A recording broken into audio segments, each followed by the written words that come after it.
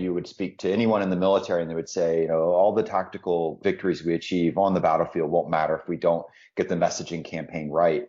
And very soon in the discussion, I realized they don't get it.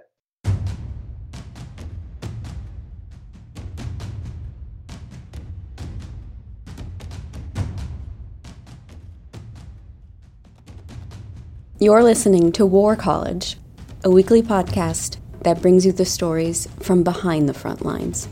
Here are your hosts, Matthew Gault and Jason Fields.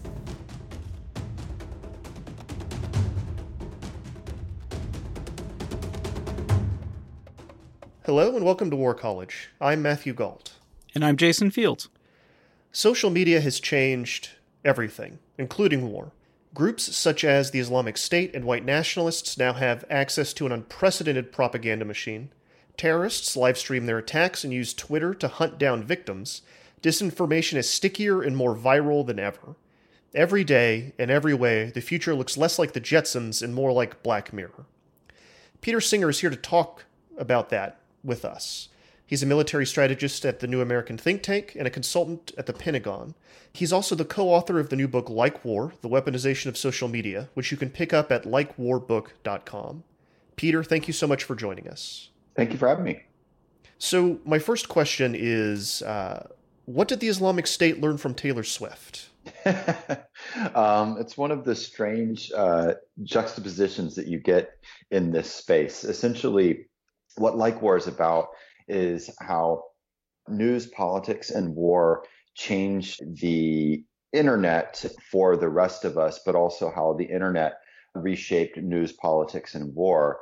And if you think of it, cyber war is the hacking of networks. What we call like war is the hacking of people on the networks by driving ideas viral through a mix of likes and lies and the network's own algorithms. And so you get these strange outcomes where you have wildly different groups and individuals with wildly different real world goals, but they are all using the same tactics online to achieve those goals. And so in the book, one of the, there's many different, fun characters, scary character scenes, but one of which looks at the back and forth between Junaid Hussain, who was a failed British rapper turned ISIS's top online recruiter, and Taylor Swift, and how both of them are using a very similar tactic of winning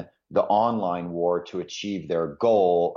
For Hussein, it's to get people to join ISIS. And then he's also, in essence, basically helping to coordinate terrorist attacks abroad. And for Taylor Swift, it's to win fans, to drive album sales.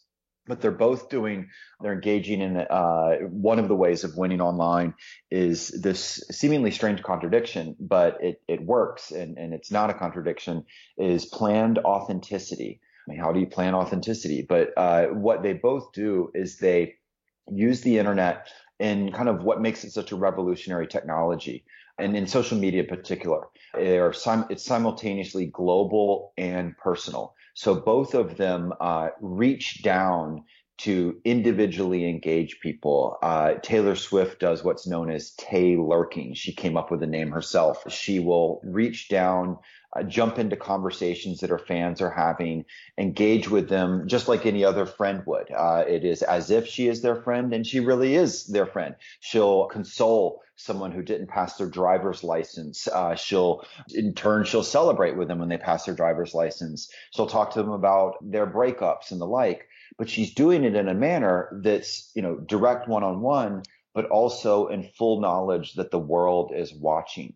And for Hussein, it was the very same thing. He would engage with people one-on-one. He'd do it with this kind of hip-hop patter because being real online is so crucial to success. He's saying things like, you can stay at home and play Call of Duty, or you can join the real Call of Duty with us here in Syria. But again, he's doing it in the knowledge that the world is watching and that he's winning more recruits that way. It's a very strange world. And yet that's where we're at right now. The idea that authenticity is important is interesting to me because a lot of people, when they think about online interactions, they're inauthentic, right? Can you speak to that a little bit? So I'm going to combine again two things that seem to have nothing to do with each other, and they almost shouldn't have anything to do with each other. But welcome to the strange world we're in. It kind of shows the fun of the book. I'm going to link Aristotle and Spidey, Spencer Pratt and Heidi Montag, a reality show phenomena. So going back to Aristotle and his writing about the very first democracies and what we now think of as politics, politica, he basically describes how you have this challenge of, again, a seeming contradiction. It's government of the people, and yet there is a specific class of people that have decided that they are better than the people. They should be the leaders of the people. So they both have to simultaneously show that they are better, but they are also of the people.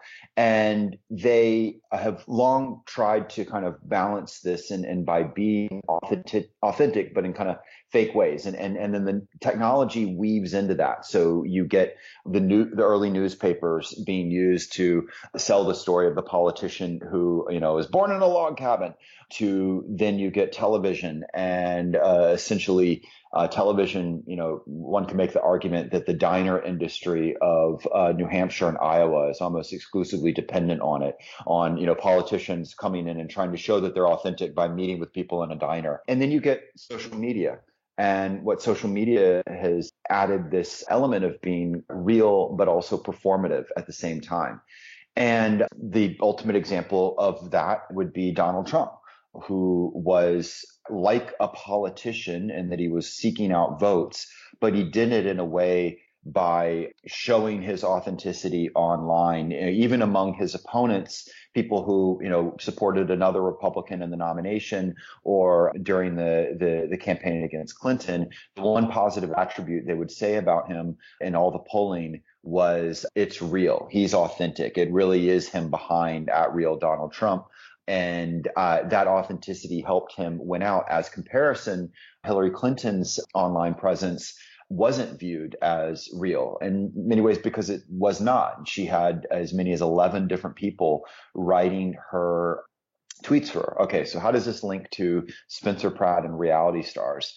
Among the people we interviewed for the book, again, they ranged from General Michael Flynn to terrorist group recruiters to the godfather of the internet itself. We interviewed Spencer Pratt and Heidi, his wife, who essentially talked us through how you manipulate the media and the broader public to get what you want by figuring out sort of the key aspects of achieving this goal. And one in particular was narrative. But to this idea of authenticity, we talked to them about, what's the difference between when you were doing back in the days of The Hills, and then most people don't remember, but he was actually the producer of the show that first introduced the Kardashians to the world. And he said, what's different?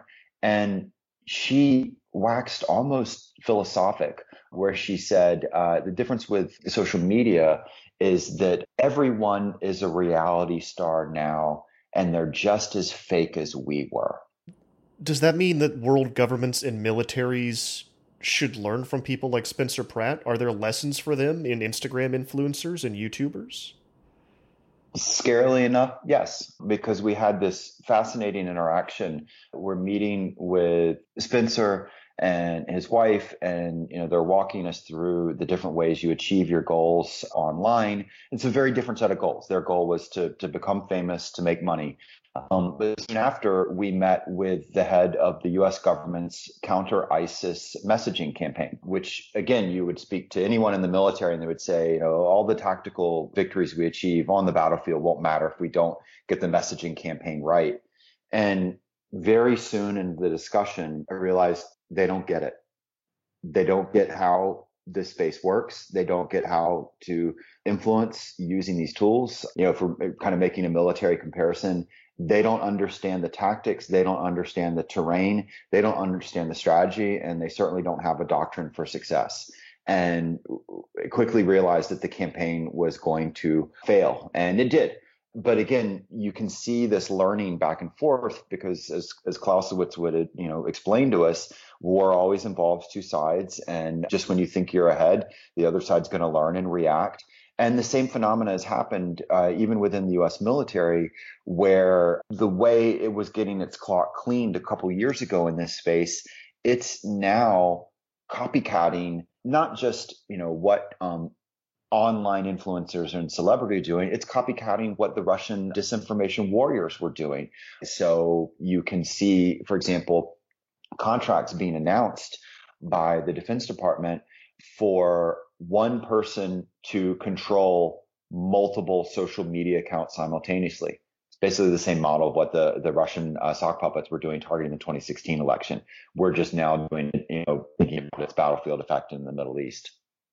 And again, one of the places that we visited to learn about this and interviewed with people, there's a scene in the book of Fort Polk, which Fort Polk holds a real hallowed place in military history. It was where back in the interwar years, right before World War II, and what are known as the Louisiana maneuvers, the U.S. Army figured out how to shift from a world of horses to a world of mechanization and wireless communication. And since then, Fort Polk has been where the Army essentially tests and trains for the real world wars. It was, where they planned for the tank battles against the Red Army, and then the actual ones that were done against the Iraqis in the Persian Gulf War. To after 9/11, it's turned into a series of villages with an opposing force that acts like insurgents, and then you have people playing civilians. And they've recently updated it again to, in this fake war, they've layered a fake internet over the top of it to simulate the real wars on the ground and on the internet. And so again, there's just this learning back and forth that's, utterly fascinating.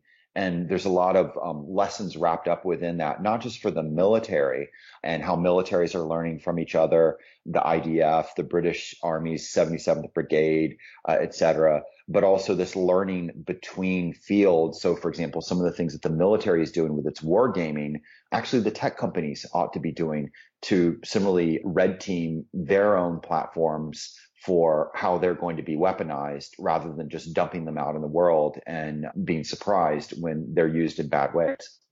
So you talked about the various groups and nations that are trying to fight in this space, and it sounded like the U.S. is behind. Is it behind Russia and China still, or have we caught up at all thanks to Fort Polk and whatever else we're doing? The sad truth of it is, while the United States is the literal home of the internet itself, we are now the nation that other nations point to as the lesson of don't let that happen to you. And when I say other nations, it's, everything from their politics to their defense plans. When you see, discussion in whether it's in Sweden or France or whatnot, we are definitively not the winner of this space. We are the loser. And there's a lot of lessons to be learned, not just what we can do better ourselves, but also learning from what other nations are doing to protect themselves. And here again, it's not about shifting to, a Russian disinformation model or the Chinese system of web control, which, is, the system that's being created there is utterly fascinating, but it's also beyond Orwell's greatest dreams as a measure of societal control, giving citizens a single score that reflects their societal trustworthiness. It's not to follow those models. Actually, some of the best nations at this are democratic nations. They uncoincidentally are the ones along Russia's borders because they were the ones first targeted by this. And they're the ones that figured out that the threats to them are not just merely a tank, but this like war side of things. So we look at what's gone on, and be it Estonia or the Norways, and how they figured out how to protect themselves. And what's important is there's definitely military changes that need to happen, but there's also a whole societal approach. I think there's a great parallel with cybersecurity, where, about 10, 15 years ago, we start to realize that there's a new array of threats, and they're threats that have to be reacted to at everything from the governmental level, and not just within the military, but across agencies. But also there's a role for private business, and it touches us each as individuals. And it's the same phenomena on the other side here of like war. The influence operations, whether they're ones being pushed by foreign governments or drug cartels, or being pushed by companies that want to get you to buy a hamburger, or a politician that wants you to vote, whatever. The point is they hit at each of those levels, and there's a role for each of us to do to get smart on it and learn how to navigate it, just like we had to learn to, stop buying things from Nigerian crown princes. But there's also a role for government as well. And unfortunately, in both spaces in America, we're behind the curve. And that was one of the hopeful outcomes of the book, is to not only point the way on what government and military can do, but also what each of us individually can do as we navigate this world of likes and lies. What does Norway do? Oh, gosh. It's a wide array of things, from let's not just focus on Norway. Let's look sort of across the set.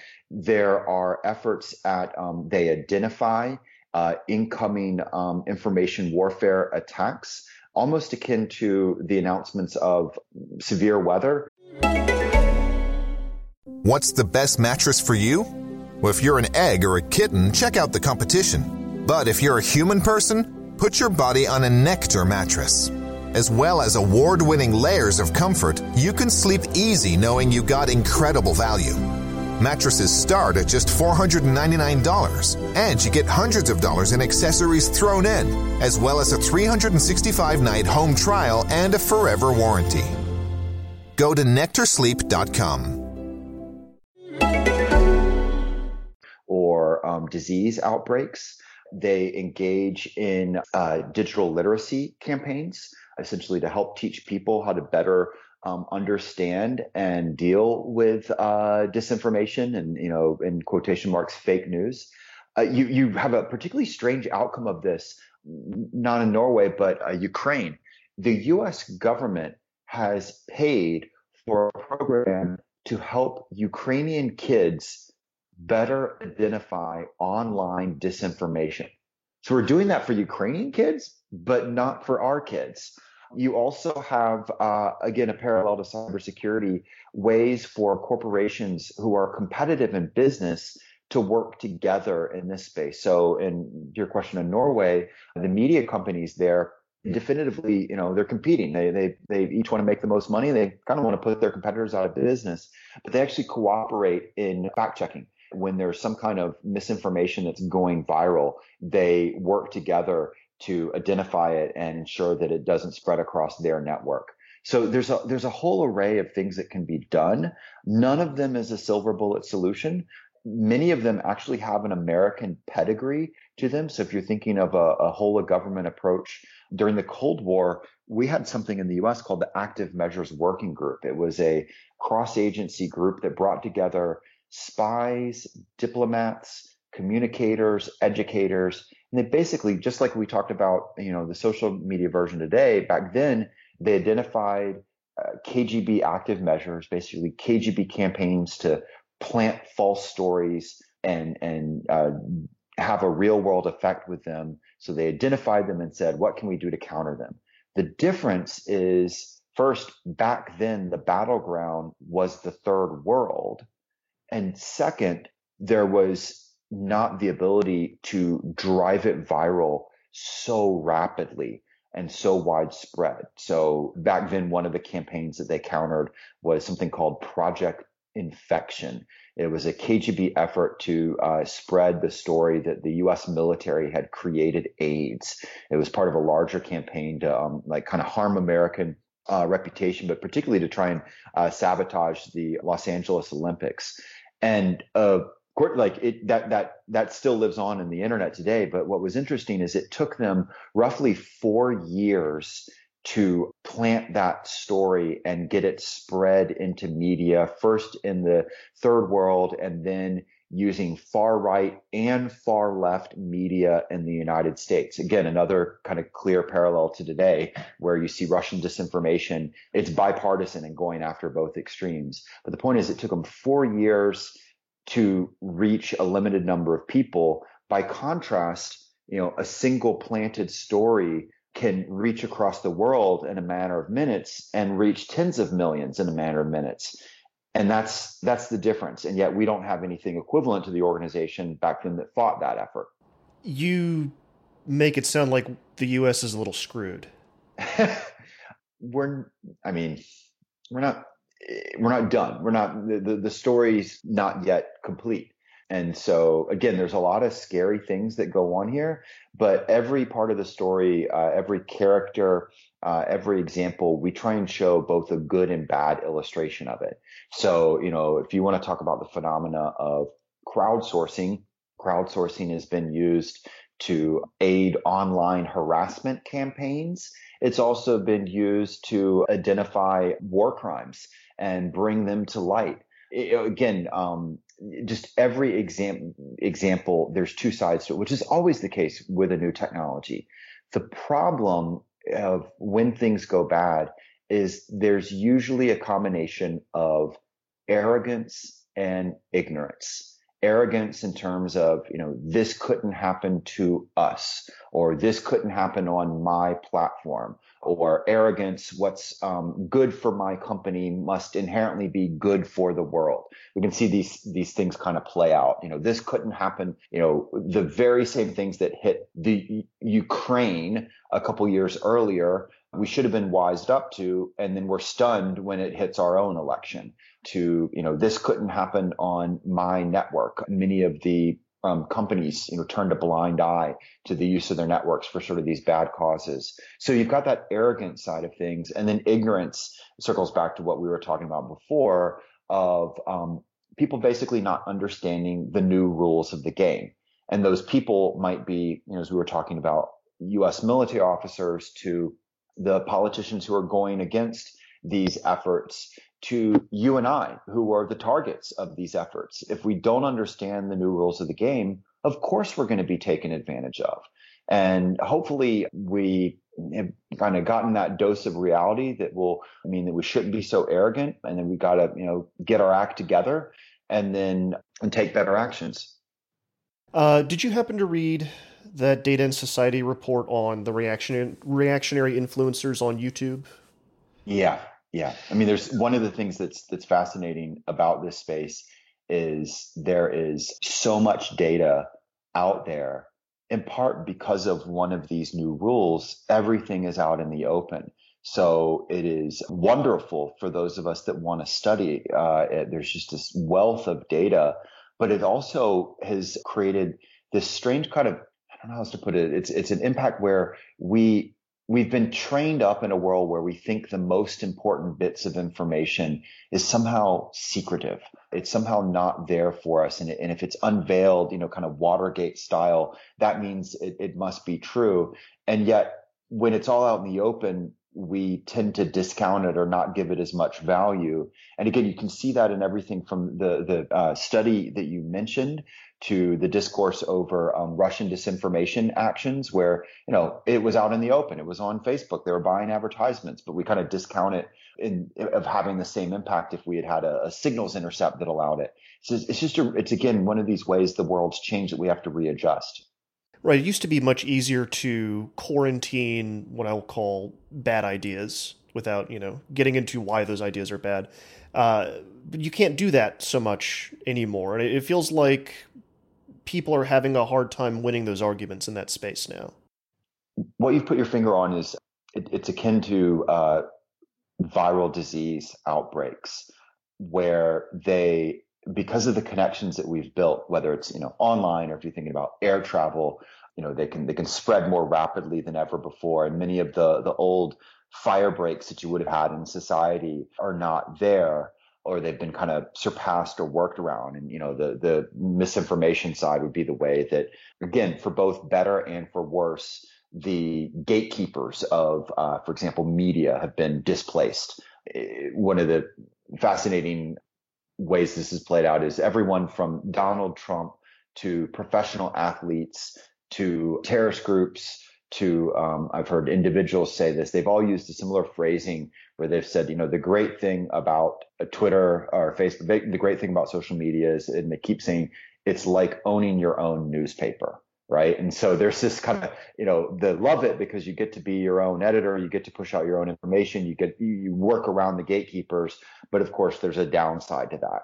And it can be used and abused. The other parallel of this is, and what that study relates to, is in both real world disease, but also online, everyone is not equal in the spread of information or of disease. There are what are known as super spreaders, and they are the people that really drive something viral. And that is true if you look at disease. There's a great example of like in South Korea when they had a flu outbreak. There was like one guy who was responsible for this overwhelming number of them. He was like orders of magnitude more than anyone else. On the internet and on social media, it's the same phenomena. Both obviously in the open internet, but even within the Chinese system, there's still about roughly 100 accounts that drive most of online conversation there. What we have to do, again, just like in public health, is you want to rebuild some of the fire breaks, and it helps you slow down the spread. But also you want to, when a super spreader has become toxic, we also have to ensure that we're trying to limit their impact. And for some, this is part of the debate over deplatforming. When they clearly cross the line, the rules, they do not have an inherent right to be on these private networks. They have a right to free speech. They don't have a right to toxic speech on a private network, that particularly when it relates to calls for violence or the like. And then you have the types that don't cross that line, but we have to make sure their own history follows them. So we use the example of like the people behind Pizzagate. If they have a proven history of being viral super spreaders of conspiracy theory and proven falsehoods, we should not treat them as credible actors moving forward. And I say we, it's not just you and I, it's the media, it's government. And until we change these perverse incentive systems where, for example, some of the key people behind Pizzagate not only gain more online followers, but they also receive all sorts of rewards and everything from jobs, book deals, invitations to the White House. Until we change the perverse incentive systems, of course, the bad side's going to keep winning. So what particular dangers worry you, and what do you think the future holds? We have seen so much change play out. Again, not just online, but its effect on the real world, on our politics, on our news, on our wars. And yet, only about half the world is online. Half the world is still to come. And that half that will be coming online will be mostly in places that don't have the institutional history that we have, for example, in the US. I mean, think about all the challenges that we've faced in social media and its impact, again, on news and politics and the like. And, we have multiple centuries of experience of democracy. We have a fairly functional government, fairly good economy. So you have this, I think, challenge of the disruptive effects. We're only now scratching the surface of it in terms of the geographic impact. And then the second, back to this idea of war, this is the first generation. The tools that are being used are almost like the biplanes in World War I, where, air warfare is going to take off, but you're going to look at these biplanes as really antiquated. And it's the same thing when you think about the tactics and technologies that have been so impactful already. They're not all that complicated. So take bots, for example, basically machines that are simulating as if they're a person. They're fairly easy right now. There's certain tells that they have that it's not a person, and yet on scale, they've been massively important. The Brexit campaign, 1/3 of the online conversation was generated by false voices. And, online conversation is where not just individual users are taking their views and news from. It's where journalists are deciding what are the trends, what to report or not, who to interview or not. So 1/3 of it in this incredibly close election influenced by botnets to move forward. It's almost the exact same percentage in the recent Mexican election. We're seeing its effect in the Brazilian election. We saw it in the US election. And of course, these bots now infused with AI are going to become much more difficult to figure out whether they're real or fake. It's the same thing when you think about this idea of fake news and alternative facts. Well, as we move into a world of what are known as deep fakes, which is, again, infusing AI into information to mesh the real and the false, a video of a speech that a politician never gave, it has two effects. One, it will be increasingly hard for people to figure out when something is real or not just kind of the silly push of it of saying, oh, well, that's an alternative fact. It literally would be quite difficult. And then in turn, when real things are done, one of the ways that people will try and defend them is to say, oh, well, that's fake. We already see little examples of this where, for example, Donald Trump has taken from admitting that the Access Hollywood tape, of him talking about how he would grab women by the certain part of their body. He went from admitting that was him to now he's saying, oh, no, maybe that was doctored. And again, this is without AI infused. It's going to get much more complicated moving forward. And this moves us into a world that is appropriately enough science fiction sounding. It's science fiction sounding appropriately enough because the very first social network was a bunch of scientists on ARPANET, the proto version of the internet, not talking about science, but talking about science fiction. That's the first time we get a social network. And now we have this science fiction-like outcome on the new version of the internet, where it's like two AIs battling back and forth with the humans caught in the middle, which is basically what the Terminator franchise turned out to be. Peter Singer, thank you so much for scaring the crap out of us today. Give the name of your book one more time so people can scare themselves. So and I hope it's scary, but it's also fun. There's so many fun, cool, good stories about it. It's this twin side. So hopefully you will be both scared but also highly entertained. The book is called Like War. That's one word, and it's available on all the online booksellers as well as at likewarbook.com. Thanks for listening to this week's show. If you enjoyed it, let the world know by leaving us a review on iTunes. It helps others to find the show, or at least that's what they tell us. We're putting transcripts of most shows online at warcollegepodcast.com, and you can reach us on Twitter, we're at war_college, and on Facebook, facebook.com/warcollegepodcast. We'd love to hear from you, so hit us up. War College is me, Jason Fields, and Matthew Gault. We will be back next week.